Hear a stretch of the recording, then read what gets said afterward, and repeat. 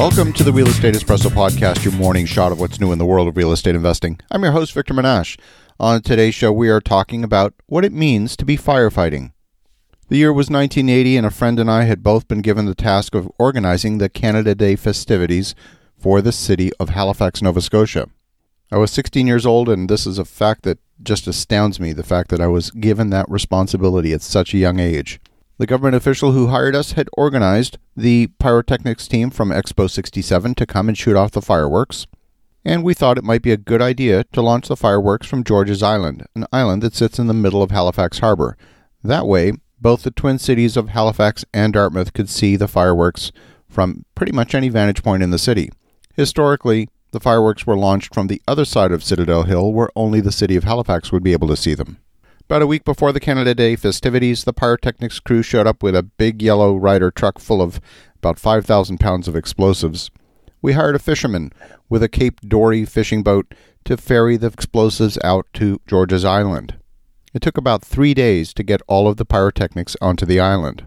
Now, Citadel Hill forms a natural amphitheater, at least on one side, so on the side facing the city, that's where the crowd would typically congregate to watch the shows that would be on the main stage. The main stage was set up on a football field on the side of the hill facing away from the harbor. Oh, and I forgot to mention, at that moment in time there was actually a local police strike. The Federal Royal Canadian Mounted Police said they would come if they were summoned, but otherwise, with 50,000 people, there was absolutely zero police presence. It was a beautiful, warm, sunny day. We had a great turnout. The show went extremely well. There was no way for us to communicate with the team on George's Island, so we hired 2 licensed VHF radio operators to communicate by handheld radio. As dusk set in, so too did the fog start to roll in. At the end of the show, 50,000 people got up, walked around to the other side of Citadel Hill so that they could sit down again and watch the fireworks. And there's not much on George's Island. There's an old abandoned lighthouse and the lighthouse keeper's home. The pyrotechnics crew decided to set up the fireworks display in sand pits on the beach of the island. The rest of the island was pretty much covered by tall grass. In addition to the pyrotechnics team that was hired to do the job, 5 friends of mine were actually sent out to the island to work with the pyrotechnics crew. The team seemed pretty professional, they were safety conscious, and they had 5 fire extinguishers with them. At the appointed time, the first volley of fireworks went off. They looked spectacular. But as time went on, they became less and less frequent. We learned afterwards that the rocket sent off huge showers of sparks that would set the tall grass on fire. Within the first 5 minutes, all of the fire extinguishers had been fully consumed. Like any good team, they adapted and decided that they were going to organize themselves a little bit differently. They divided the team in 2. Half of the team worked on setting off the fireworks, and the other half were running around stamping out the grass fires with their feet. Now, instead of this fireworks display taking 20 minutes, it took a total of 55 minutes.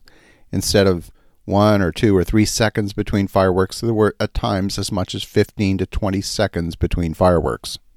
The team was literally firefighting. So what does it mean to be firefighting? It's a term that we hear often. When you're firefighting, you're really multitasking. Things take longer, a lot longer. In fact, more than double. Not only that, you often can't focus long enough to do a good job of the one thing you're supposed to be doing. How often do we multitask in our daily lives?